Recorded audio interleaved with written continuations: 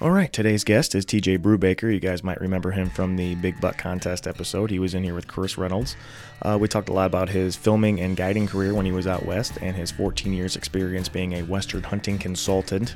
So he just started his own business called Networking the Outdoors. We talked a lot about that and had a good time. So without further ado, please give it up for our guest, TJ Brubaker. Multiple angles and look at the camera, then you're looking at a spot, like not even at the camera, like off screen. And you did a lot of filming and guiding and stuff, right? Yep. Yeah, so I was kind of curious to that, is like, which one did you do first? Did you start with the filming? And I started with the filming, and then it sort of transitioned over into some guiding. So it just kind of like fed the way you learned everything through the filming process and got the ball rolling. Yeah. I mean, this one of those interest, trying to chase the dream to be outside as much as possible. What did you start filming first? My first filming gig was Jimmy Houston, filming him down in Florida for an episode. Really? That's the Fisher guy, right? Yep.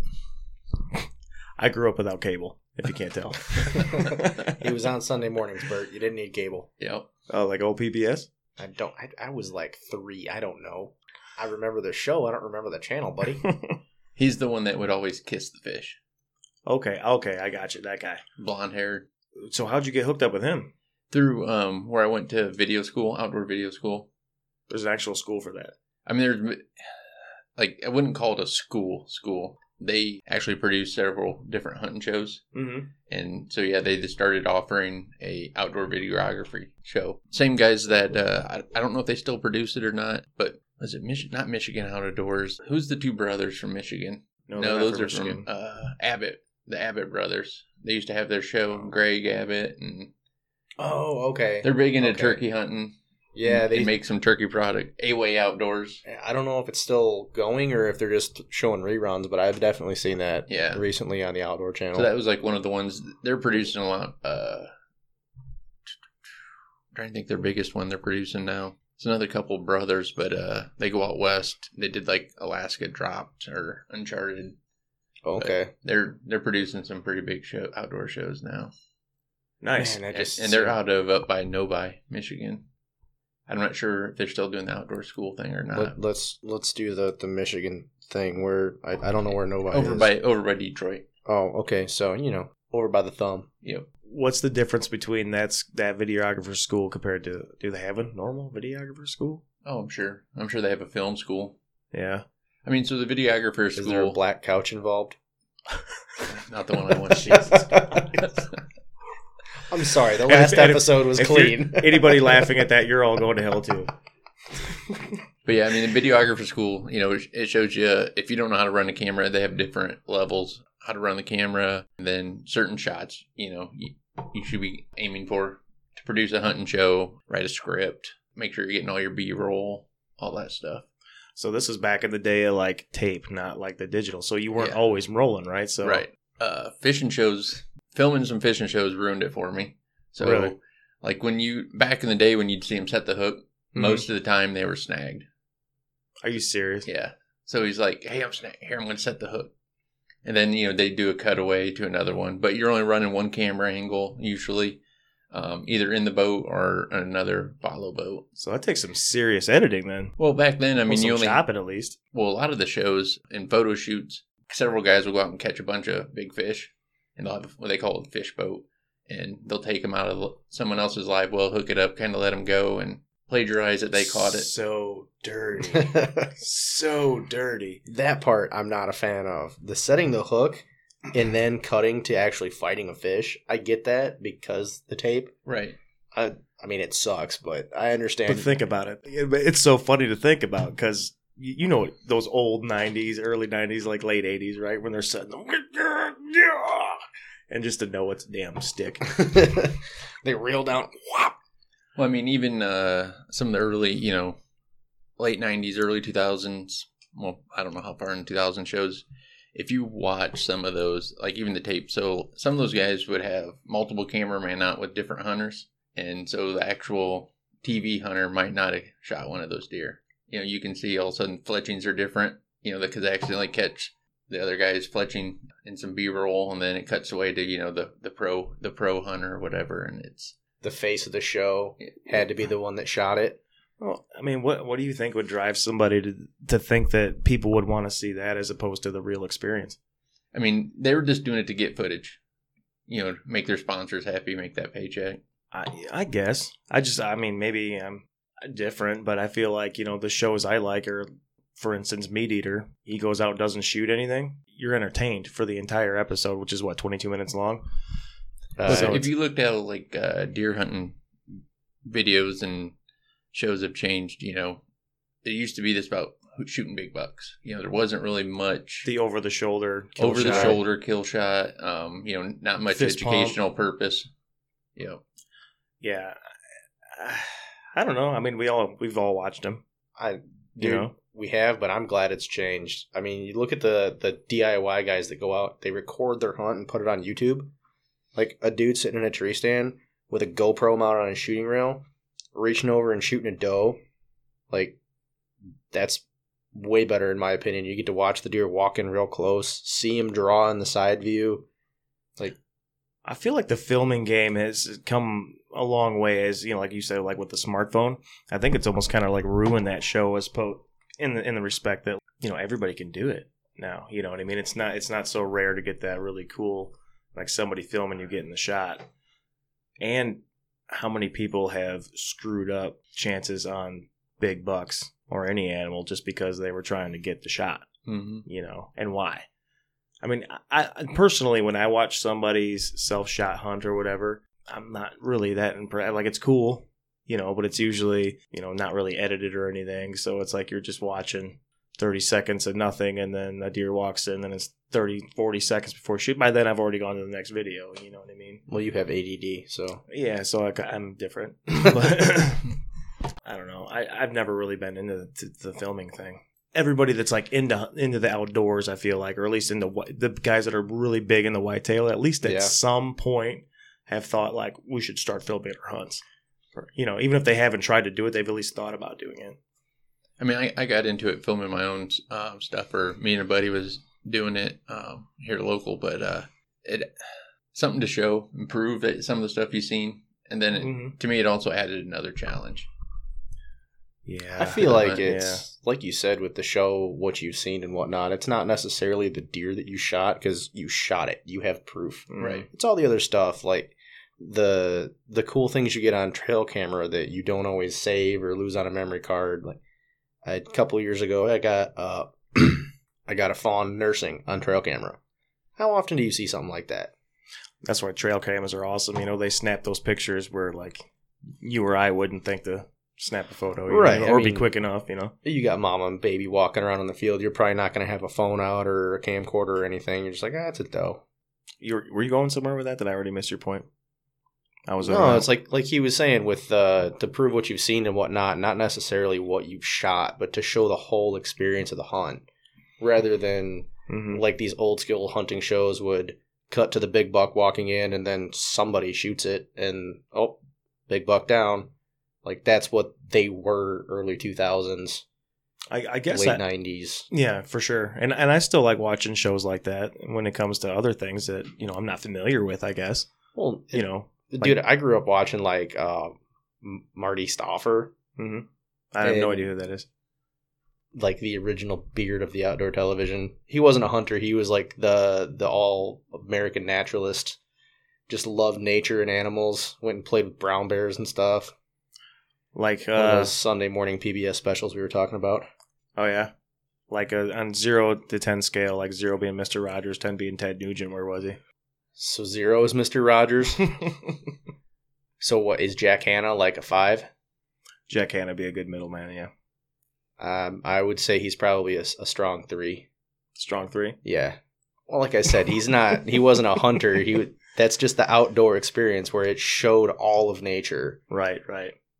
So, yeah, anyway, man, you changing gears. Yeah, I'm sorry about the sidetrack. Right. So, you did the film and game, and you did all the editing too, right? I did some editing. Of it. Yeah. I mean, I didn't...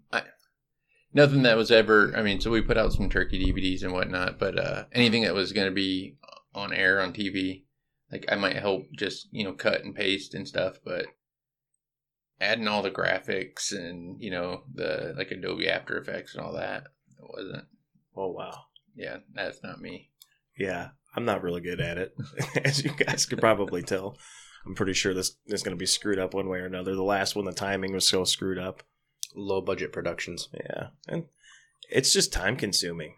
That's why when you told me you were into that, I'm like, man, the filming of the hunt. I mean, no, I started off on the fishing side, but I did tons of hunting. Okay. God, can you imagine being the hunter and then like having it lined up and knowing you need to take the shot, but having to wait, stop, turn around. You can hear them.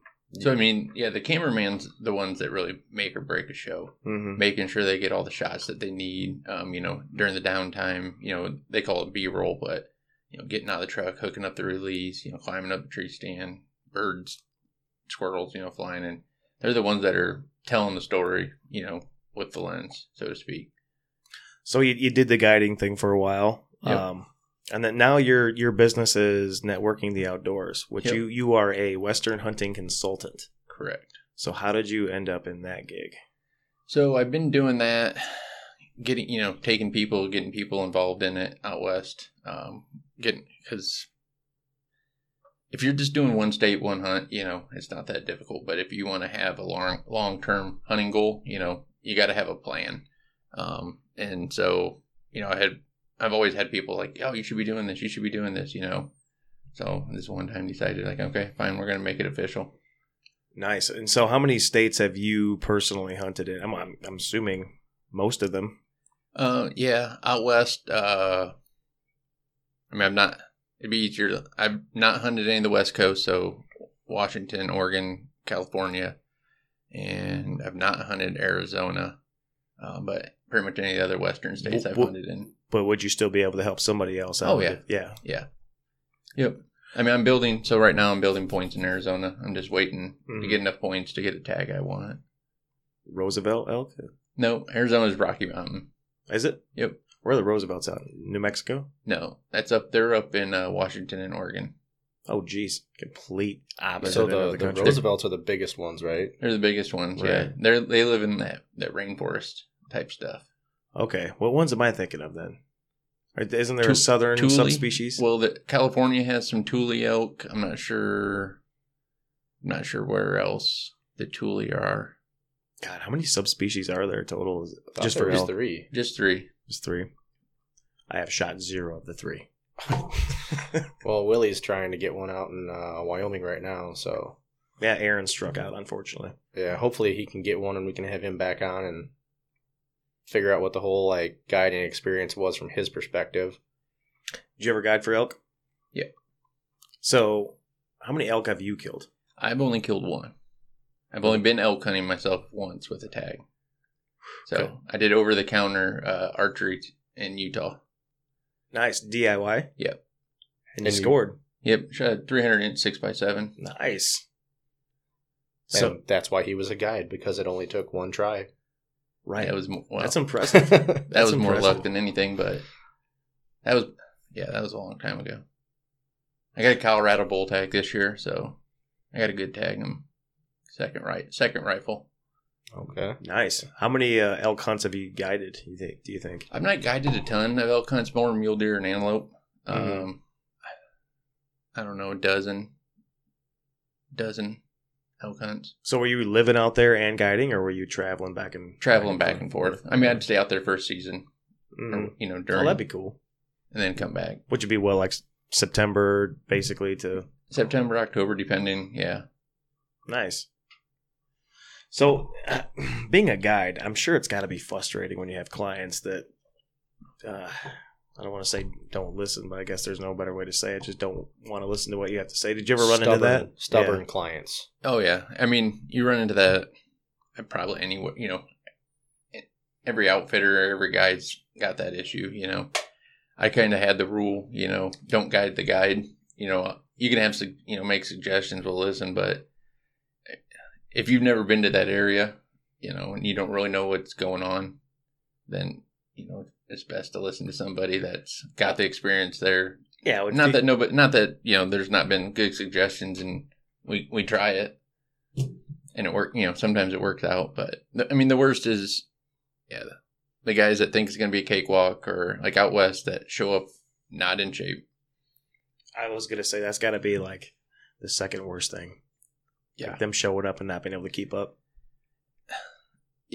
Yeah, it's good because it's easier on the guide, but it's frustrating. When you're trying to cut distance and. Well, you want to get them on an animal, especially like for antelope, you're walking a lot. Yep. Elk guys is the same way. You're glassing quite a bit more, I feel like, but you still got to get to where it depends on the country. Yeah, it depends on the country you're hunting in season. So we cover a lot more ground archery hunting because, you're hunting during the rut. Mm-hmm. So we're a lot more aggressive. So you're just covering ground. So since you mentioned last time you were here with Chris that you're not heading out west this year? No, I am. Oh, you are? Yep. I got a Colorado bull elk tag for the second rifle season, and then I have a Wyoming cow elk tag, a late season tag. And then my 16-year-old's got a South Dakota deer tag. Oh, wow. So I got a busy fall. Yeah, well, yeah. I was going to say. I still make it. I still go out west. It was the 2 to 3 times. Antelope, I'm not. This is the first year in like 10 years I'm not antelope hunting. That's what it was. I knew it was something. So on the antelope subject, I was talking to my brother when he was on his drive out there, and he said he saw like a third of what he normally does population-wise. Yeah, Wyoming numbers are way down. They're down. I was out in Wyoming last year, and they were down, and then they're still down. Some areas have started to rebound, but a lot of areas that they cut a lot of tags last year and cut even more tags this year. Does that have anything to do with why you're not going out there, or was it just happenstance? Part of the reason. So I have a group that I was supposed to take out this year, but I told them with the numbers down and them cutting tags, I like to have I still would have went if we would have drawn, but when I'm making my plans, I kind of like to have a sure thing. Yeah. And the one unit we were looking at going, I think they cut like 300 or 400 tags out, so it'd be iffy, because I look at the draw odds and it's like, yeah, we might draw. There's still a good chance that we could draw, but so we decided to pass on it. So those draw odds, so they change every year, right? Yep.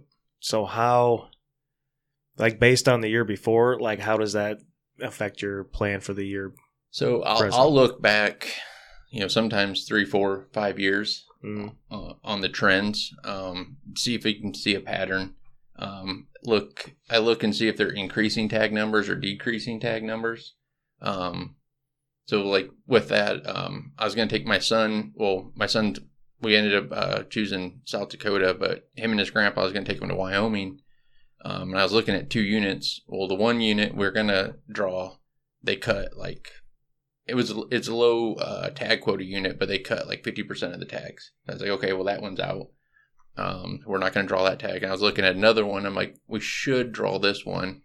Well, they added 300 tags this year to that unit. So it would have been a sure thing, but I wanted a more, enjoyable hunt. So I didn't want to go hunt somewhere where now there's possibility of 300 more people running around in one unit. So we elected to skip the Wyoming mule deer this year. Right, and in certain parts, isn't access more of a problem than others? Yeah, and so that's one of the reasons, I started networking the outdoors is there's still tags you can just buy and go, over-the-counter tags. Some of them are, they're getting more and more harder hunts because it's getting harder to get other tags. So, there's Wyoming, there was several units that you could just, get a second choice tag. Mm-hmm. And there's still units that you can get your first choice with 0 points, but it's almost all private land because outfitters have leased up. You used to be able to just buy a tag, go out there, buy a tag, knock on some doors, throw a farmer $100 to $500 for a trespass fee and, get access to thousands and thousands of acres. Well, there's still some of that out there, but it's non-existent. And a lot of the guys that have found that, they just go every year. So they have it locked up. They leave the farmer in deposit or whatever for next year. And so it's getting harder and harder, and that's where, I tell friends and stuff, if you want to go, you got to start getting points. Yeah. My goodness. So we went over by Gillette, Wyoming when we went. How familiar are you with that area? Yeah. Yeah, I've hunted in that area and guided in that area. That's like for Wyoming, that Gillette, Casper area, especially Gillette. That's like the antelope capital of the country. It was fun. Yeah, it wasn't as flat as I imagined antelope country being. I remember when we pulled up to our spot, and I'm like, this is... Well, even when it looks flat out there, it's all rolling, and it's deceiving. Oh, yeah. I remember the depth perception being totally screwed up out there. Yep. Do you got to, like, readjust every time you go back out? Yeah. I mean, I still second-guess some of my ranges. You know, you're like, oh, it can't be that far. It's got to be farther than that. You know? Yeah, for those of you who haven't experienced it, it's crazy because there's nothing to compare to. I mean, there's no trees, there's nothing. Yeah, just rolling flat or bald hills. But yeah, so Montana. How much time have you spent in Montana? Not as much as I'd like. No. I've chased antelope there. I'm building points for deer and elk, and antelope. They kind of pissed me off this year, so readjusting my elk game. So they're a state that has a limited entry and then a general tag. So you get bonus points towards the limited entry tag and then preference points for the general. Well, 2 years ago, I think it was about 2 years ago, they changed the rules on the general, where once you had 2 points, you had to draw a tag by your third point or you'd lose them. And then this year, where they kind of pissed me off is, well, I'm not the only one. This year they changed it where, so you used to could just buy a point. And so, like, I like to be prepared where I'm going. So I build points up so I have enough and then I can go. Even if I have more than enough, that way I can go on my schedule. This year they changed it where if you don't apply, you lose your point. And they added an outfitter point this year. So if you're going outfitted, you get an extra point going into the draw. That seems like cheating. All the DIY guys are kind of getting screwed on that one. And the way they do their draw in Montana, it's kind of weird. So you'd think with it being preference points, like Colorado, it's a true preference point state. Whoever has the most points gets the tags. Well, they do, I think, 80% of the tags go to the highest preference point. But then the remaining 20, like, you have almost, the way it's historically been, you have better chances of drawing in that 20% with 0 points than you do with 1 point. But then what's frustrating, another thing that's frustrating with Montana is if you want a limited entry tag, you have to apply for the general tag and your limited entry tag. You have to draw the general. Then once you draw the general, now you go into the pool for the limited entry tag. If you don't draw the limited entry, you still have your general tag. Well, if you don't want to go hunt a general unit, we'll give you 80% of your money back. 80%. Yep. So when did this start happening in Montana? You lose your points if you don't apply to start happening this year. And for the general tag, and you draw your general, and then you go That's been the rules for forever? Yeah. Well, as long as I can think. And a lot of guys have quit applying because of that rule. Just trying to make sure that it didn't start going downhill as soon as everybody from California moved in. No, I don't think. Well, I lost my Montana mule deer point. I think we talked about that before. Yeah, because you didn't know about the every year. Yeah, I had no idea. Well, I'm sorry, Bobby, my brother, who pretty much he's our Western hunting consultant, our own personal one, for our little group that goes, and he knew that, but they switched the dates, right? Am I correct on that? They might have switched, yeah, without looking at my notes because it can change from year to year. Yeah, he was like, well, I would say it's time to go get our point, but we can't. We both need to still do that for Wyoming. I figure we'll just sit down and do it together. Yeah, I gotta find my damn number because it was saved on my phone. But that shit's confusing. So it really is. And that's another reason I do what I do is I do the application side of things too, where I'll handle all the application. Create a hunting plan or a goal, future goal, what you want to hunt. Right. And then we talk about that first, and then we discuss states and options.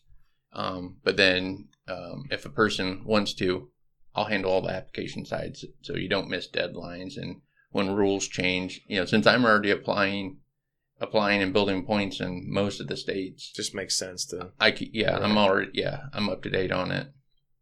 Yeah.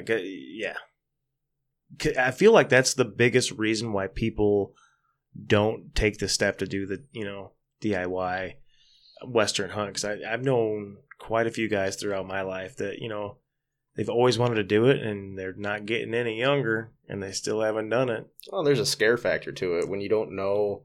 I mean, it's not a super hard, complicated process, but when you look at all the different rules and regulations and the steps to get into it, it's intimidating. It really is. Like even pick any of them states. Right. They're all different. Yeah, you go to the Fish and Game website, like us. Sorry, this keeps sliding on. Like us from Michigan and Indiana, our stuff's pretty simple. There's a couple species we can hunt. Michigan, I feel like, is a little bit more complicated than Indiana, even.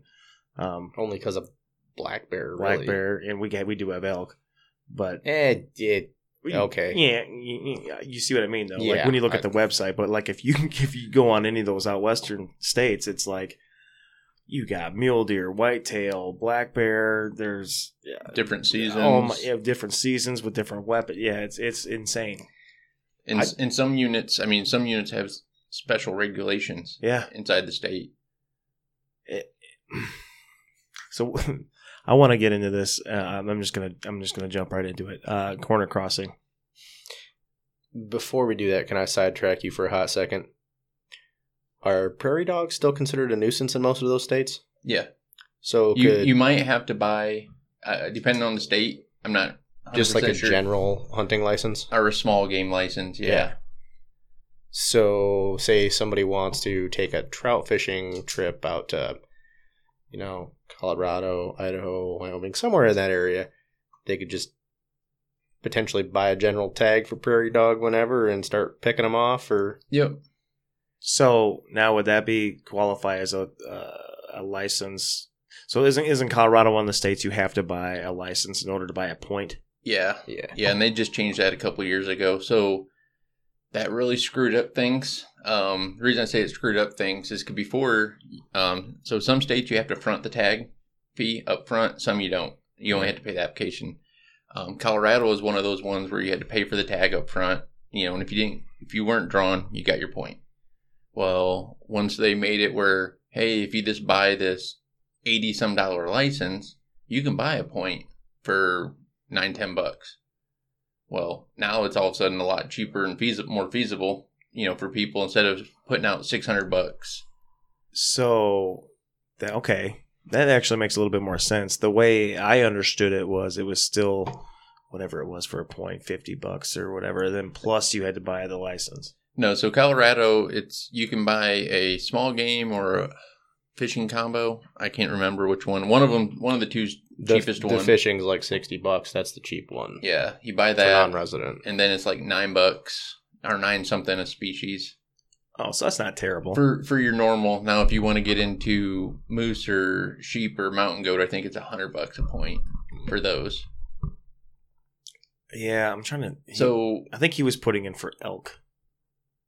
So what would that be? 9 something. Yeah. Okay. So, like with me, so me and my son, we're building points for at least deer, elk, and antelope in Montana, Colorado, Wyoming, Arizona, Utah. So 5 states we're building deer, elk, and antelope points, and then some of the other ones that we still apply in New Mexico. There's no points. It's just a lottery. Everybody has the same odds in New Mexico. And then we're building points for deer in South Dakota, elk in Pennsylvania, moose in Maine, and what else we got?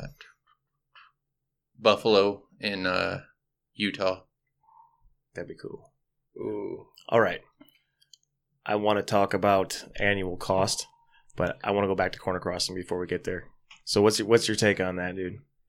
Because you I'm sure you heard about the case that just went down in Wyoming, right? Yep, in Wyoming. Yep. You want to talk about that a little bit and kind of Sure. refresh our listeners? So, yeah, there's Meat Eater has, I think, well, there's several different places that have a lot of good stories, but I can't remember the number of millions of acres of public land that, taxpayers own it that are landlocked. Can't get to it. Can't get to it. The corner crossing thing, I mean, I can see both sides of it. Like me, I'm going to take every advantage I can. So if it's illegal, I'm not going to get a ticket. I'll probably do it. I can also see the landowners, where you're going to get lazy people that aren't going to go to the corner and cross. But yeah, we need to figure out a way to get access to a lot of this land, that is landlocked. The corner crossing thing. So what did that case do for the corner crossing situation? Well, so anytime anything goes public, it brings a lot of awareness to it, which is good and bad. So the bad is now you're going to have a lot more people trying it, because they think, well, these guys didn't get in trouble, I'm not going to get in trouble. I think and some of it out in Wyoming specifically, it's the county sheriffs dictate a lot of that if they're going to prosecute for trespassing or not. Like some counties, they don't care.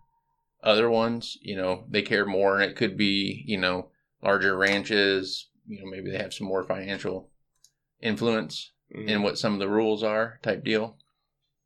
But yeah, you don't own the airspace, right? Which they're trying to, and you're going to get ranchers that are going to go in and make it where it's near impossible, to corner cross. So even if it's legal and you can't get in trouble, they're going to go and, put big tall fence posts and some fence. All you got to do is go so far where you can't get a ladder up and over that fence, or you're not going to carry, to where you can actually cross that corner. And why do you think they care so much about space that's not it's not theirs? Control. Property Power. value. I guarantee it's property value. A lot of that land's not worth that much. I mean, but if you have exclusive access. Hunting rights to it, yeah. I mean, there's got to be guys that are like, outfitting out of their place. Yeah, Southwestern. I mean, the Red Desert. It's in Wyoming, it's got the biggest antelope run around. Are the majority of the big. I mean, there's big antelope in every unit in Wyoming, but most of your record book antelope come from the Red Desert Southwest area, which is checkerboard from the old railroad. I mean, that's where it came from, was old railroad companies. Basically, that was incentive for the government incentivized them. So just to be clear, so when you say checkerboard, you mean there's a lot of private land? Yeah. So so we call it checkerboard out the way. So basically, if you look at a checkerboard, you got red and black. Mm-hmm. And they're not all in a line. Right. So the red, let's just call the red private land. The black is public land. And it's landlocked. Okay. So unless you are corner crossing, there's no way to access it. Now, I know Wyoming has like a HAP program type deal, right? Where the farmers they get a kickback from the state allowing access to hunters. Yeah, they have, so there's a couple, Wyoming has a couple different programs. One of them's hunter access program, where they just give, anybody can basically, it's up to the landowner. They can make it where you still have to apply to get a landowner or permission slip for that. But basically they get a kickback from the state, a tax break. There's other programs where landowners call them, say, hey, we'll let people hunt our property. Just have them call, blah, blah, blah. Mm-hmm. And then on Wyoming, you have a landowner kill tag. Part of your tag, they have a landowner thing. So if you went and shot this antelope on private property, you can take that voucher off, fill it out, date of your kill, and give it to the landowner. They can turn it in. I don't know how much money they get, but they get some money back from the state for allowing the hunters to access that property. So, I mean, sounds awesome, right? You would think they'd all jump on board, but if they're making, more than enough money off of, either cattle or if they have oil, then they don't care. Well, and just people knocking on doors, I feel like would be, well, I mean, here's $100, here's $500, let me hunt this. Well, and I think that's why a lot of the outfitters leased up so much land. If you imagine, so back when I started going out west hunting out there, internet was around, but it's not, you didn't have all the forums. Facebook wasn't there, type deal. Couldn't hop on and Google and find all the information. Right, where people are listing landowners that allow trespass fees. Mm-hmm. Not to skip off Wyoming, but so for instance, North Dakota just changed their rules. North Dakota had a law where any private land you could hunt on unless it was posted. Like you didn't even have to ask. So if you didn't want somebody hunting your property, you had to post your property. You had to post it. And main thing was because people were tired of, it's turkey season. Hey, you got 100 turkeys out there in your field. Can I go hunt it? Pheasants. Yeah, everything. Running dogs, yeah. Yep.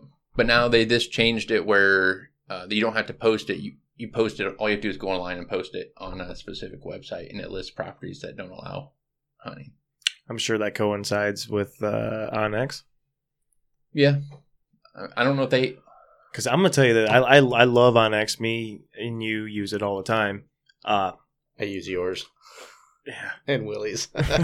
I'm cheap, leave me alone. Right. I mean, I use Onyx. But the thing about Onyx is, like, this property, for instance, is still listed as the owner from, I think it's like 5 years ago now. Yeah. It takes a while to update, you know, so I feel like if you I think they put more of their eggs, in the basket for the Western, what is geared towards. And like talking to the game wardens out west, they said they use Onyx like we do, you know. Well, it's easier than having a atlas marked out with all the different landowners labeled on there. You carry a big ass book or a smartphone. Well, I'm just saying, if somebody goes to this website and lists it as private, I mean, what are the chances of somebody that's hunting out there actually going to that particular website as opposed to just pulling up Onyx? And how often does Onyx update that stuff is my question. Right. Yeah, I don't know on that. I do know they're planning on adding South Dakota. I don't know. Sorry, Go Hunt's going to add South Dakota this year. I thought Onyx was already all 50. Yeah, they're all 50. Go Hunt's adding South Dakota this year. So Onyx is all 50, and I have that plan, but it still makes you select like what, 5? I think 5 or I forgot how much, like 8 states or something. Like you get to select them, and I'm assuming if you're in another state, you can still view it. But like maybe I just had to download those off the bat. I don't know. Yeah, I'm not sure. I've had it forever, so I don't know. I just thought that was weird. I'm like, I thought I got all 50.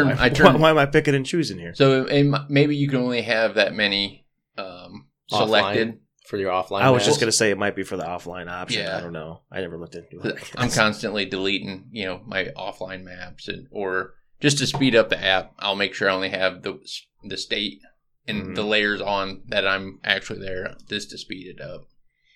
Little hack. I mean, you get that free version. Even if you don't have the property lines on X, it's still extremely valuable, especially like out west. The only difference is you don't see the property lines. So if you still get all the topography and everything. Yeah, and you could still use the tools and the waypoints and stuff. So very, very important. But it is frustrating when you can't tell where the lines are. When we were out in Montana driving around trying to find a spot to hunt. That's only if you care about getting caught for trespassing, Bert. We do. I used to navigate with the paper maps. And it's, paper map and a compass. Yeah, how long have you, when did you start networking the outdoors? I mean, I just recently made it official last year. Okay. But I've been doing it, 10 years or so. So. That's a long time for a side hustle, buddy. So what is like. It's still a side hustle. It doesn't pay the bills. So like, what is your, if you don't mind saying, like your personal annual cost? And coupled with that, what would you like? How much do I spend applying and points applying? And then what do you spend, and what would you suggest like somebody should set aside for an annual budget? So that's just starting to get into it. Yeah. I don't know how much I spend a year. Probably too much then. Yeah. Yeah, it's kind of one of those things I don't know, but I don't want to know. But like most of the points, like we were talking, will cost you. Some of them, you said you had to get to apply. You have to put the full price of the tag down. You have to You have to front that cost. So like last year, I mean, I had over $15,000 in applications for just New Mexico. Shoot.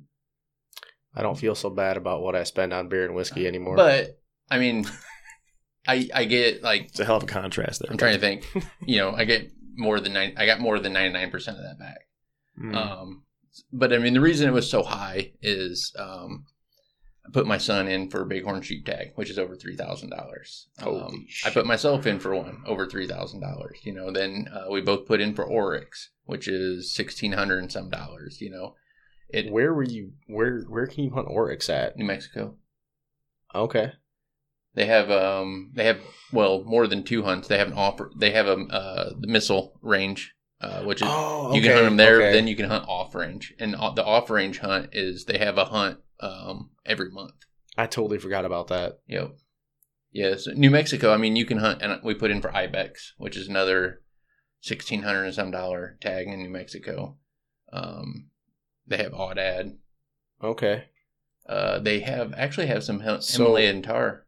Do you by chance know Andrew Rockwell? I think we need to hook you two up. I would say I feel like a dual episode coming in. Yeah, I think you guys need to get together. He does. He consults for wild wildebeest safaris. Yep. Okay. And it's way more affordable than what you would think. Yeah. He said if you can afford a guided elk hunt in North America, you can afford to go to Africa and shoot, what do you say, like 6 animals? 3. Oh, yeah. 3 Africa animals. is one of the most underrated hunts out there. There's good hunts and there's bad hunts. I filmed over there. And What? Yeah. You skipped over that part. I mean, You said you went from the guy that kisses fish to Africa? Yeah, I spent 30 days in Africa filming. A month. Yeah. Sounds like a prison sentence when you say it like that. Yeah, it's a different culture.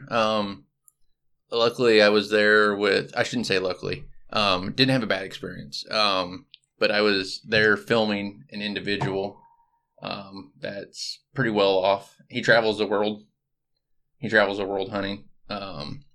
He's sponsored by Matthews. I'm not sure if he still is or not. But I filmed him bunches of times. But yeah, I spent 30 days over there. A buddy of mine spent 30 days with him down in Mexico hunting desert sheep with his bow. So did you get to hunt anything when you were down there? No. Or over there? But I mean, it was 5-star accommodations. That's what crazy. Andrew was saying. You get treated like a king when you're over there. Yep. Got to watch how much you tip. That was a really cool episode. If you guys want to check that out. But I mean, we need to have him back on anyways because he was going down to Texas to do some hog hunting and all kinds of stuff. Matter of fact, he just reached out to me. Well, he went back to Africa too. Yeah. So we definitely need to get. We should definitely, when we have him on, bring you with. If you're down for it. Yeah, we could probably have this conversation off mic, but I feel like that'd be a really good episode. I mean, yeah, my next hunting goal, some of my hunting goals, like I want to hunt all 6 continents. Okay. So, and are you some of that stuff's not as... Say it. Are you including New Zealand and continents? Yep. Okay. Well, not in a continent, but I will hunt New Zealand. I'll do a DIY hunt over there. Okay. In 25, I'm not sure where we're going yet. My son graduates high school. We're going probably to Romania hunting. Good Lord. He really wants to hunt roebuck. What is a roebuck? So they're small deer. They don't have very big antlers, but they grow really close together and basically come up in like crown, kind of like 2 or 3 points. Are those the ones that still have the little fangs on them? No, that's the Chinese water deer. Okay. Yeah. Well, like elk still have the ivory. Some have ivories. Yeah. They're not sharp though. The Chinese water deer, if it's they have canines. They actually look like they will suck your blood. Yeah. We're gonna go to I think Poland, Ireland, or Romania, hunt roebuck and either follow or stag, and then in 26 I'm going over to Asia to hunt ibex. That's like my ultimate bucket list hunt. I can go to Asia, fly, pay for the hunt, fly and get there and back cheaper than I can go to Alaska and do a moose or a doll sheep hunt. What? Yeah. Really? Yeah. You just got to be okay with a 26-hour flight and SARS. Wow. I've never been over there, so it's a different. I know it's a different world. What I keep getting told is they're on a different they don't worry about time. They're on a different time schedule, so to speak. They're not in a hurry. But yeah, kind of like my old boss. Only that he was in a hurry and didn't care about time. You got anything else on that before we do questions? I mean, you went with the corner crossing, and then we kind of jumped into the fact that you filmed in Africa. I feel like I know who, but we're going to talk about that later. I want to save a lot of the African conversation for when. Yeah, we will. Because I feel like we can get down a real bumpy road if we stay there right now. This is true. Okay, so do we want to do this before we go into questions, or we want to do that after? Can't reach your damn hand already.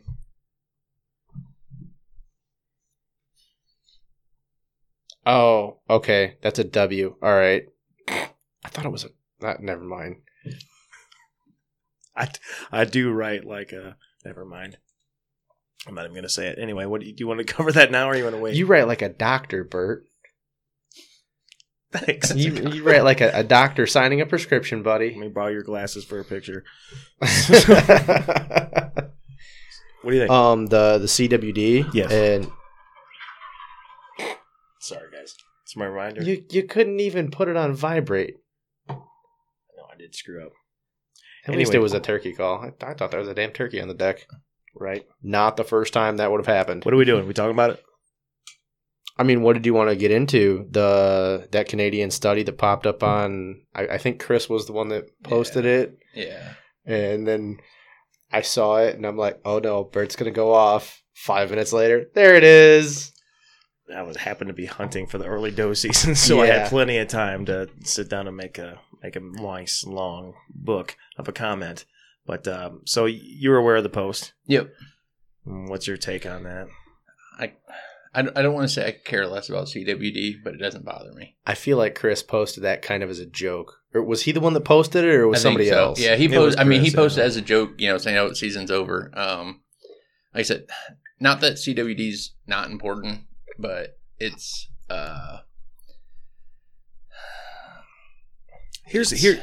sorry. Go ahead. So, I mean, by your post, I know you've done a bunch of studies, and I've done tons and tons of research on it myself. Obviously, I'm not a scientist on it, but none of us here are. No, none of us are claiming to be. No, I mean it's been around since the '60s. Mm-hmm. Millions of people have probably eaten CWD infected deer and had no idea. Had no idea, no side effects. It's. And I've seen some studies in areas where it's been around the most, west in larger quantities, so parts of Wisconsin and Illinois, that it appears that some of those deer are becoming resistant to it, not contracting it till older ages, or living longer with it, which is great news. Yeah. I mean, it's it's like you said in your post, it's a prion. Mm-hmm. And the way it's formulated, it'd have to mutate to be able to transfer to humans. What's frustrating, my biggest frustration is every time a state has it, they try to kill all the deer or greatly reduce the numbers, where once it's in the soil, it's in the soil. Right. I mean, you don't get rid of it by getting rid of the animals. No, per se. No. But what I feel like the states are doing is just trying to buy time for science, because we don't really understand this disease at all. Okay. I mean, all we really know is it's an amyloid protein prion disease. That's about it. So, I don't not try to get political, because it sort of sounds like I'm not big. I hate even saying the word big government, but what actually needs to happen is either the federal government or somebody needs to step in, and because each state does their own studies, they don't communicate, and then their plans don't align with each other. They're different. Let's as many states that it's been found in, why can't we get together as a group and figure out, is there a solution? Is there a cure for it? Is it something we just need to keep an eye on and not worry about? I 100% agree with you. 100% agree. And I feel like we need to fund this and let science do its thing. We need to let, scientists discuss it. You disagree? Okay, why? Yep. Can I throw in my 2 cents on all that? Yes, go ahead. So I agree with you guys on waiting for the science. As you said, it appears some deer are becoming resistant to it, which I have seen studies where, like with the deer farms, they're breeding for the resistance now to try and keep the animals from getting it. That's great. That's awesome. As far as hunting regulations go, I think they should stay focused on a healthy population. Let the people know, hey, there is like this minute chance that it might jump, but it's in the spinal fluid, it's in the brain tissue. The muscle tissue, you can't even test for it. You have to take a lymph node. Yep. So, don't eat your neck roast with the bone in. If you shoot them in the neck, don't take the meat. Don't scoop the brains out and then stick your fingers in your mouth. Pretty basic, hygiene That's rules. Something you do? Oh, well, not anymore. CWD's a thing. And, so what irritates me about the articles are like, Chris posted as a joke, but I wasn't irritated with Chris. I was irritated with the reporter or it was poorly written. It was poorly written and clickbait, but how did it read? It basically said there's a zombie deer disease, and now it can basically come to people, or people can get it by eating venison. So now, if anybody was on the fence about maybe wanting to give hunting a try, like I want to, especially since COVID, I feel like, that happened quite a bit where people were like, maybe I don't want to go to the damn grocery store to buy my beef. Maybe I want to buy a $20 tag and hit the woods.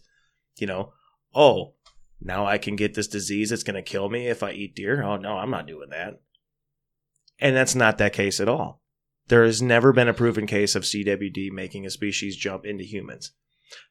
That being said, there is a risk. The CDC suggests you don't eat it if it tests positive. And that being said, also, you said it's been around since the 70s? 60s. I'm sorry, 60. It was 1967, to be exact. In Wyoming, and they think it came from scrapies. Yep. The sheep were hanging out by the deer. It made a species jump then. So what chronic wasting disease is a TSC, which is transmissible spongiform encephalopathy, which it's a prion disease and basically means that one of the proteins in your brain gets disfigured and deformed, and then over time, everything around it starts doing the same thing. And it takes years. Is that what happened when you got hit in the head? It's exactly what happened. But it takes years for them to start showing any signs or symptoms. So... Unless they were born with it. True. But, that being said, say, well, shit, if it takes 5 years for them to start showing symptoms, a 5-year-old deer is an old deer. Right. The likelihood of it getting killed by a hunter or a car or something else before then, it's pretty likely. In the meantime, say it's a hunter. The hunter eats the venison, doesn't have it tested because it didn't look sick. Like you said, there's probably been millions of people that have ingested the meat and had no idea. Now, the human version of CWD is called Creutzfeldt-Jakob's disease. There's multiple cases of that in humans all over the world. How are you going to prove that came from eating infected meat? You'd have to do a study. That's never been done. No. So, but then right now, as far as I know about the barrier, the only thing that I've read and heard is the protein loop is the only barrier. The shape of the loop between it being chronic wasting disease and Creutzfeldt-Jakob's and making the jump. That's scary to think about because it's a flexible loop. Stop eating the bone-in neck roast. And you're not wrong. I mean, you ingesting it from the muscle tissue, you would think would be highly unlikely. Because a lot of people are thinking, well, shit, you'll cook it out. It's a protein. It's not a disease. It's not a virus. You can't kill it. You can neutralize it by soaking it in bleach for 30 minutes or getting it at 1,500 degrees or higher, which is the same temperature you melt glass. But, so, correct me if I'm wrong, but my understanding is it's not carried in the muscle tissue itself. You're right. And that's what I'm saying. Like, it seems like it would be highly unlikely. And a lot of people are thinking you cook it out anyway. But... Because you're right, it's in the lymph nodes, the neck, right? It's through the nervous system. Fluid. But what I'm saying is, that being said, if they are positive and they're shedding infectious agent, that comes through their drool, it comes through their piss, and then it's in the soil. So it's Right. transmitted as easily as that. So you think the muscle tissue from that animal must have it. Right? So I don't know. If it doesn't, you get it when you rip out the trachea from the saliva. I don't know. Like I said, I'm no expert on it. I don't think anybody here is claiming to be, but Well, I'm going to throw out there, you can watch me for a little while because about 5 years ago, I guarantee the doe I shot had it. She's about the only 5-year-old I ever shot, and she was doing circles and all skinny and acting weird. we're going to go to EHD in 2 seconds because I want to bring that up too. But before we leave CWD, I just want to mention that our last guest, Ben Balos, the taxidermist, he wanted me to specifically mention on this podcast that he is been trained to extract the lymph nodes and send in for testing for CWD, which is a big deal because around here, the closest place for us to go in southwest lower Michigan is what, Crane Pond? I thought it was Plainwell. I didn't think Crane Pond even accepted them. Okay, so Plainwell. How far is Plainwell from right here? Like 2 hours. It's a ways. It's hour And you got to take 2 hours. and you got to take him your whole head. Yep. Or you pop down to Ben, he can take the lymph node out and you get your head back. Yep.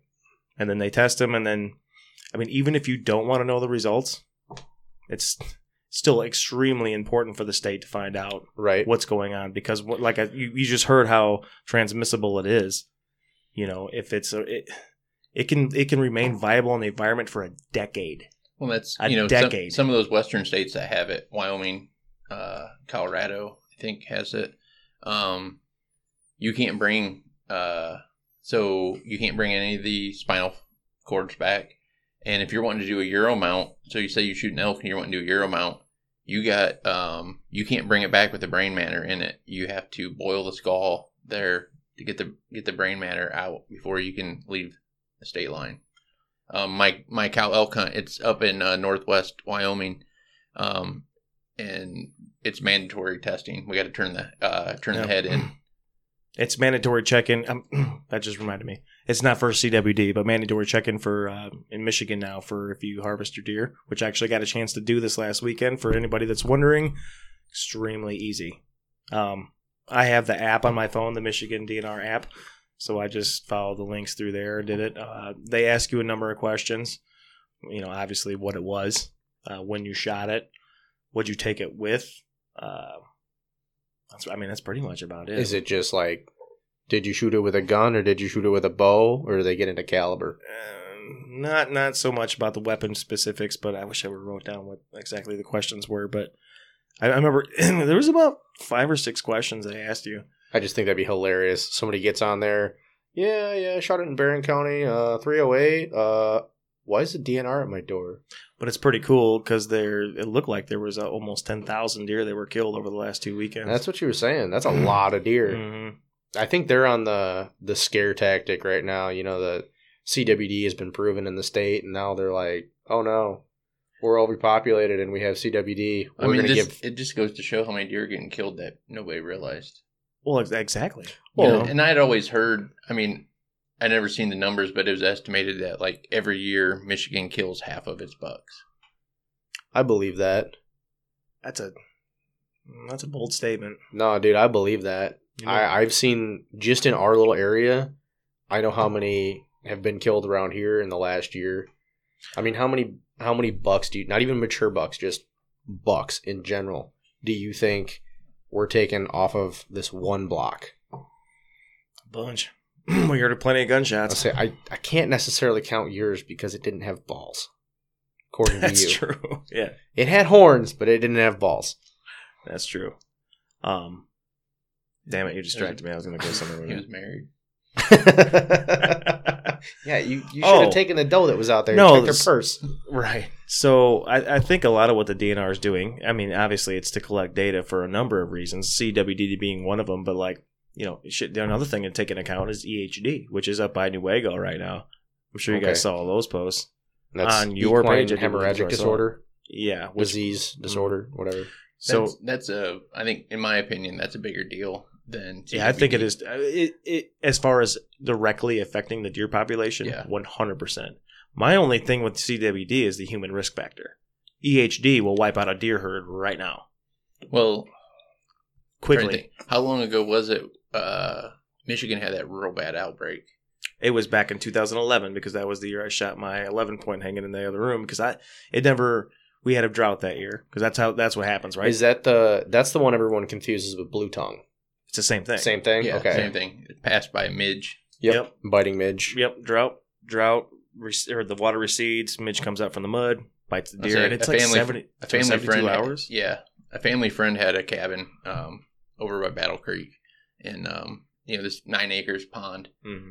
They couldn't even go to their cabin that summer because it reeked so bad. There was like 13 dead deer floating in their pond. The year we were just talking about, 2011, Eric Riley, who I took my deer to that year to have done, was telling me, he's like, dude, he said he had like 120 acres he was hunting.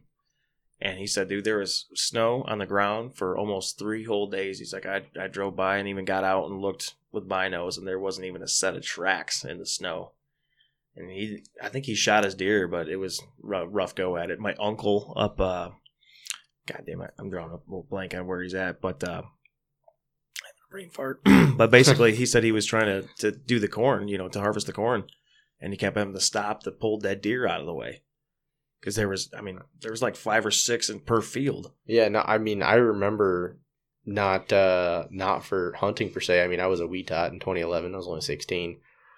But anytime I went fishing down by Hickory Creek or the St. Joe River or anything in the summer, man, there was deer on the bank every time. Every time I went down there was at least one deer. Because that's what happens, right? They start hemorrhaging and then they want to get to water. Really hot. They get really hot when they want to get to water, right? Yep. So you always find them dead by creeks and ponds. And it's like when you're drunk and your body temp goes up, you just start chugging water, or you should.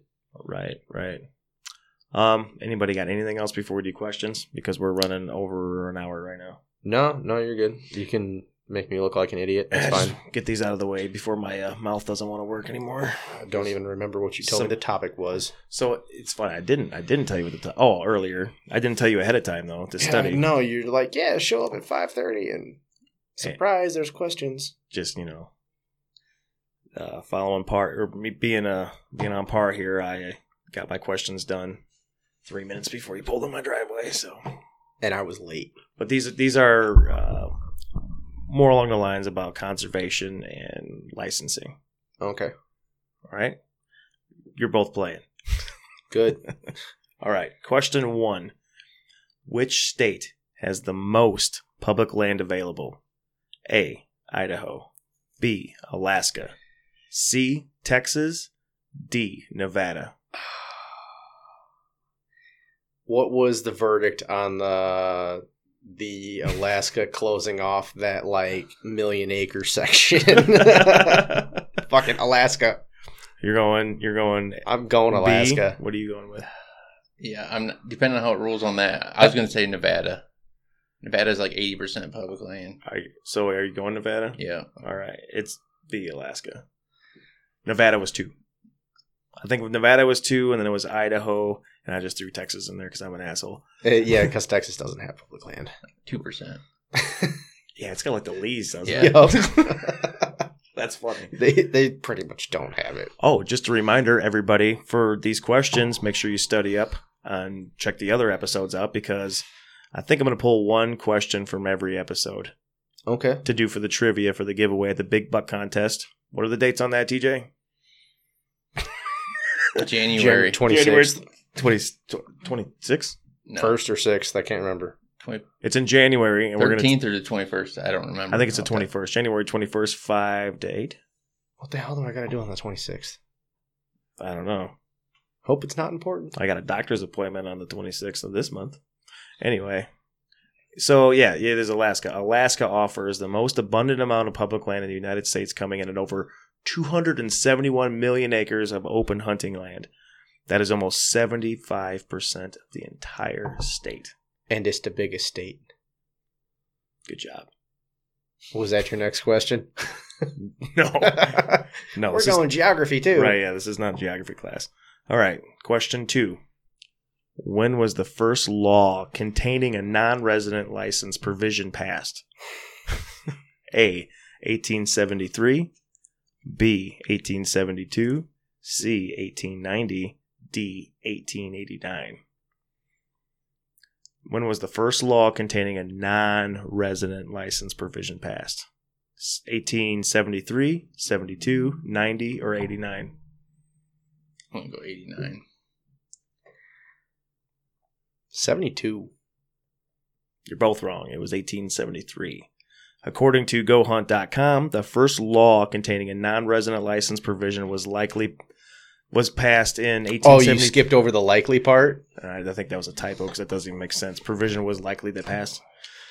The first law containing a non-resident license provision was passed in 1873 in New Jersey under the title An Act to Incorporate the West Jersey Game Protective Association. This act stipulated that non-residents were required to procure a membership certificate before hunting. The membership fee was a fixed amount of $5 for the first year, $2 a year thereafter. It was these certificates that essentially became non-resident licenses. So it wasn't actually a license. But it led to, right? It was the first law or act containing non-resident provisions. I'm just giving you shit, dude. I guessed early anyways. So don't make me say it again. There's a lot of big words in there. Okay, say it again. Shut up. For the people in the back. All right, question 3. What was the first state to implement restrictions to the killing of deer in 1895? A, Indiana. B, Wisconsin. C, Michigan. D, North Dakota. What was the first state to implement restrictions to the killing of deer in 1895? Basically, the start of regulations. So, it was the first state to implement so that was the regulations. first state of all 50 we currently have that did Yes. it? Or Like, what was the first state ever to implement restrictions of the killing of deer? in what year? 1895. Indiana, Wisconsin, How Michigan, in the North hell Dakota. is the first regulation in 1895 and the first license for out-of-state hunters in 1873? That's right. That's non-licensed hunters. This is regulations. Just basic restrictions. Like bag limits and whatnot. Oh, okay. That makes more sense, Bert. Thank you for clarifying. I was very confused. Well, thank you for making me clarify so now the listeners are informed. So Indiana, Wisconsin, Michigan, or North Dakota? Indiana. I guess Michigan. Bingo. Michigan, 1895. So the same article from GoHunt.com says it wasn't until 1895 when Michigan took measures to restrict the killing of deer that a system of general resident hunting licenses appeared. Michigan legislation stipulated that residents would be charged a nominal fee of 50 cents, while a non-resident would be charged $25 to procure a license for the hunting year. A year later, Hawaii passed a law establishing the $5 hunting license. And then 1897, Wisconsin introduced their legislation. Then North Dakota, Maine, South Dakota, Nebraska, and other states started to follow along. Hold up. Did you just say non-resident started cheaper than resident? No. So I heard that backwards. Yeah, you did. Nominal Okay. fee of 50 cents, while non-residents were charged $25. See, even back in 1800s. No, non-residents were charged how much? $25. Oh, dollars. I thought you said cents. No, but yeah, 1895, that was when they were on this kick to start to regulate, your bag limits and everything else. So then they're like, okay, so if you want to hunt, you got to pay 50 cents for this tag. That allows you one deer or whatever. Right. No, this is just weird because I have headphones on this time that work, so I can hear you, and I actually don't feel like I have to pay attention. Whereas before, I had to listen. You still should be listening. All right. That's a matter of opinion. This is kind of a layup ish, because I know you know about this. Good, because as of right now, I mean, I think we each have 2. I think he's got 1. He's got 2. I've got 2, but we each missed 1. Well, no, because we each missed 2. There was only 3 questions. Yeah, we each got Oh, each missed 1. Okay. All right. Question 4. What year was the Lacey Act enacted? A, 1899, B, 1901, C, 1898, D, 1990. Or, I'm sorry, 1900, not 1990. Wait, go through those again. 1900, 1898, 1901, or 1899? The Lacey Act. 1901. Man, you're off. 1900. You're so close. What? The Lacey Act was enacted in 1900 to prevent hunters from illegally killing game in one state and escaping prosecution by crossing state lines. It has evolved into a law that prohibits import, export, transport, purchase, or sale of species. Then that action would violate state, federal, or tribal or foreign law. Was that when it was passed or enacted? Enacted. How the fuck am I off on that? I don't know, but now I'm pissed off because I didn't put who wrote that. Man, or what article I got it from. I just listened to an article about that at work the other day. I guarantee you that's right, though, because I did triple check that. I believe you. I'm just wondering if I listened to something that had the wrong information in it. Because it's entirely possible. No, it wasn't this podcast, no. All right. Question 5. It was one of the other random ones you sent me. All right. So this one's kind of tough. And I was really stretching for a 5th question. So keep that in mind. Which one of these conservationists was quoted as saying, or conservationists, I'm sorry. Which one of these conservationists was quoted as saying, quote, "We abuse land because we see it as a commodity belonging to us. When we see land as a community to which we belong, we may begin to use it with love and respect." A. Aldo Leopold. B. Teddy Roosevelt. C. Charles Darwin. D. Stephen Ranella. It's a tough one. You want me to read the quote again? No. It was Leopold. Damn. You guys aced that motherfucker. Good job. You didn't see me smile when you read it? No, that's impressive. I wouldn't have known that. Good job, man. Yeah, it was Aldo Leopold. Thanks, Stephen Ranella, for that one. Well, has you talked about that quote before? He quoted him, dude. See, I try not to. I've heard it. I was gonna use the womb of time one. The what? The when he's quoted Teddy Roosevelt multiple times talking about preserving our lands for the ones who are in the womb of time. I was like, I guarantee you he's gonna get that one. No, dude, he said that on. I feel bad. I went back and listened because I got pissed off at work, and usually listening to outdoor podcasts calm me down. So I've been going back and listening to the episodes from 1.5 years, 2 years ago. And it just happened to be that one last week that I listened to. He quoted that. Are you serious? Yep. Because I know he quotes Teddy all the time and occasionally Leopold, but so I try not to listen to him anymore since we do our podcast because I find myself personally subconsciously pulling shit that they say. I do it as a check so that we don't, to try and prevent it. No, which I appreciate that too, but I'm talking literal, little shit that they say, catchy shit, how Ranella calls everybody mugs, for instance. I haven't even caught on to that. Yeah, I did, because I caught myself saying it to people before, and I'm like, no. And when I was doing RFF, so I don't listen to them anymore. And especially, I shouldn't say anymore. I do listen to them, but I only listen to them when I know we're not recording that week. Dude, I have my headphones. I'll just binge. I'll just listen to 6 of them in a day, and then I have my headphones in for 8 hours a day. There's multiple podcasts that get played. Rogan, music gets loud. You need to get on Rogan. I'm telling you. You listen to Rogan? Turned me into more of a conspiracy theorist. I listen to some of his stuff. So at work.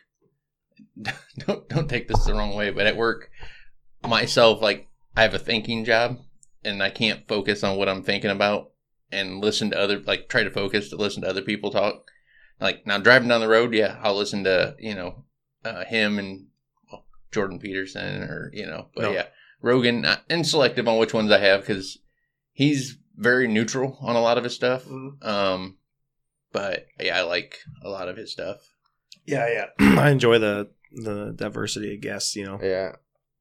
I get that thinking part, though. That. I know that, no offense, when my hood's down and I'm welding, there ain't no goddamn thinking going on inside that head other than dip. I feel like we both also have thinking jobs, but there's times where we don't need to think. Oh. When I'm painting? 90% of the day I don't have to think, but as soon as I run into a problem, everything comes off and I'm up in the office why? Why did you, you guys are supposed to be the smart ones. Why am I fixing your mistake? Right. What I find weird about myself, though, is even when I'm framing something out, and I'm doing measurements and I'm focused on what I'm doing, I'll still have a podcast going sometimes though. I can't do a podcast. I hate it because I'll hear him talk about something. I'm like, but I'm not how listening. did we get on this? When did we? But I'm not listening. That's what I was just gonna say. I'm not even paying attention. And just hearing people talk, I guess, just makes me feel better. That's where I just listen to music all day. Well, I work by myself. That's when we do music So do I, all day, every day. So I guess sometimes I don't know if it's like just hearing other people talk. I guess just makes me feel like having a conversation in the field. You feel like you're talking to somebody, and you're not just this creepy dude talking to himself in the middle of a cornfield. I'm only in the middle of a cornfield right now because I'm building somebody a blind. Which, by the way, anybody wants a custom-made blind, hit up Rough Custom Carpentry. Send me a message. I cannot wait to post those pictures when it's done. It's going to be a beast. 8x6, 8 feet up in the air. Oh, just to let you know, I can't Insulated. make you a metal platform for cheaper than you can do wood. No, I didn't think so. No, the price of metal went through the freaking roof. Steel did it? It's crazy. It's up like 400%. Yeah. Thanks, Biden. So when you tell me I need to advertise for my own shit for making things like I did for your grill and your truck and all your trapping stuff and whatnot, Like you're doing right now, good job. Yeah, no, you don't understand that the fact that I have the job I have means I can do things for my buddies, but as soon as I start making monetary gains on that, I'm gonna have to charge people like 300% more than what I charge you. And there's people that'll pay it. Yeah, well, Maybe not for a piece of shit grill that is half busted anyway, but there's stuff you do that you can fabricate. This is true. So, anyway, anybody got anything else? Oh, I forgot to mention, before we shut it off, should we talk about me getting sprayed by the skunk quickly? The fact that he decided to shoot a skunk the one day he got to hunt. So, on this platform I was just talking about, the platform's done, and it was early doe season last weekend. Waylon, my kid, is going to be born here like any day now. So I'm like, should I go poke her in the belly and see if he pops out? We'll see if she doesn't punch you first. But She probably would, but I'd take the hit. She's ready to be done. But anyway, I wanted to get some red meat in the freezer, so I participated this year in early doe. So I sat on the platform. It was just I wasn't seeing shit other than a skunk came out, and it was 4 feet from me, but I'm 8 feet up in the air, and all I had was that 350. Well, here's the thing. I would have let it go and wouldn't have worried about it, except for the fact that Hustler, our dog, has been hit at least twice by the skunk. And they dig, and we got there's 30-some horses out there. It's just not a good situation. Just like having a groundhog. And on top of that, the owner of that property that's hiring me to make the blind is planning on releasing a bunch of pheasants like this week or something. And he wants to get a breeding population, and everybody that knows anything about birds know that skunks eat eggs. Fast forward, the thing's right in front of me, and I center punched it from 4 feet away with a 350. And one thing I didn't take into account is it's like when you shoot a bear and they try to reach back and bite. It did that and curled up its ass when it sprayed when I shot it. Like, this all happened in half a second. It curled its ass and sprayed when I shot him. See, this is why I film hunts. So you film it from the tree next to the platform when you can go, idiot. Yeah. So it definitely got me. My pregnant fiance wasn't very pleased. That's the first thing I said to you. Atlee's pregnancy nose is going to kick you in the ass. Well, the conversation went something along the lines of, "Oh my God, why would you shoot a skunk? Why wouldn't I shoot a fucking skunk?" Then the smell really started fucking sinking in. I'm like, oh shit. That's why you wouldn't shoot a skunk. Well, and then I was texting you. I'm like, he's like, I would just leave it lay, man. I was like, I already kind of feel bad because it looked like cute little shit, As I said, so do baby raccoons. Right, but they're little assholes. Well, so he looked cute, shot him, but I don't like to just kill and leave and not do anything with it. So I was gonna take it back and at least skin it out and have a nice little ornament for in here. And then I walked up to it right about when Pete showed up on the side by side, which I was hunting. Pete, you're supposed to text a dude to let him know before you just drive on out there. But he drives on up right when I pick it up from the bushes. Which, by the way, skunks have a really thick tail base. I don't know how many skunks you picked up. The fact that you grabbed it by the asshole where they spray. It was really makes me question your intelligence. It was in the weeds. It was, honest to God, like my only option. I grabbed it by the tip of the tail, and I thought that was a worse option than right by the base. You could have just left it in the weeds. That wasn't a viable option. No. I couldn't leave it by the weeds because it was literally right in front of the blind where I'm going to be working tomorrow. I think that would have been the funnier option. Of course you would, dick. But anyway, got Come sprayed. home, get your grill tongs, grab it by the head, then, throw away the tongs, throw away your clothes. Anyway, the funniest part of that was just watching Pete dry heave. I thought that was hilarious. All right, does anybody got anything else before we close this out? No, we've established that you shoot shit you shouldn't. I think that's about it. TJ, plug your business one more time. So, where do they get a hold of you? You can get a hold of me on Facebook or have a website, networkingoutdoors.com. Send you a message. Send me a message, yep. Gotcha. All right, everybody. TJ, thanks so much for coming up. Thanks for having me. Yeah, absolutely. All right, guys. We'll talk to you later. All right, that is a wrap. So if you guys are thinking about heading out west, look them up at networkingtheoutdoors.com and let them help you get started on booking your first Western hunt. Next episode, we got Josh and I just talking about our bow seasons and just shooting the breeze. My kids do any minute now, so we don't know when we're going to record again. So we're going to try to sneak that one in before Waylon shows up. As always, all music and artwork is done by the Shane Yoder, and all editing is done by yours truly, Brent Ruff. And remember, if you guys want sweatshirts or hats, make sure you guys get a hold of me. It's a bulk order thing, so once we get enough, we'll put it in order. But so get a hold of me ASAP. All right, guys, we'll talk to you later.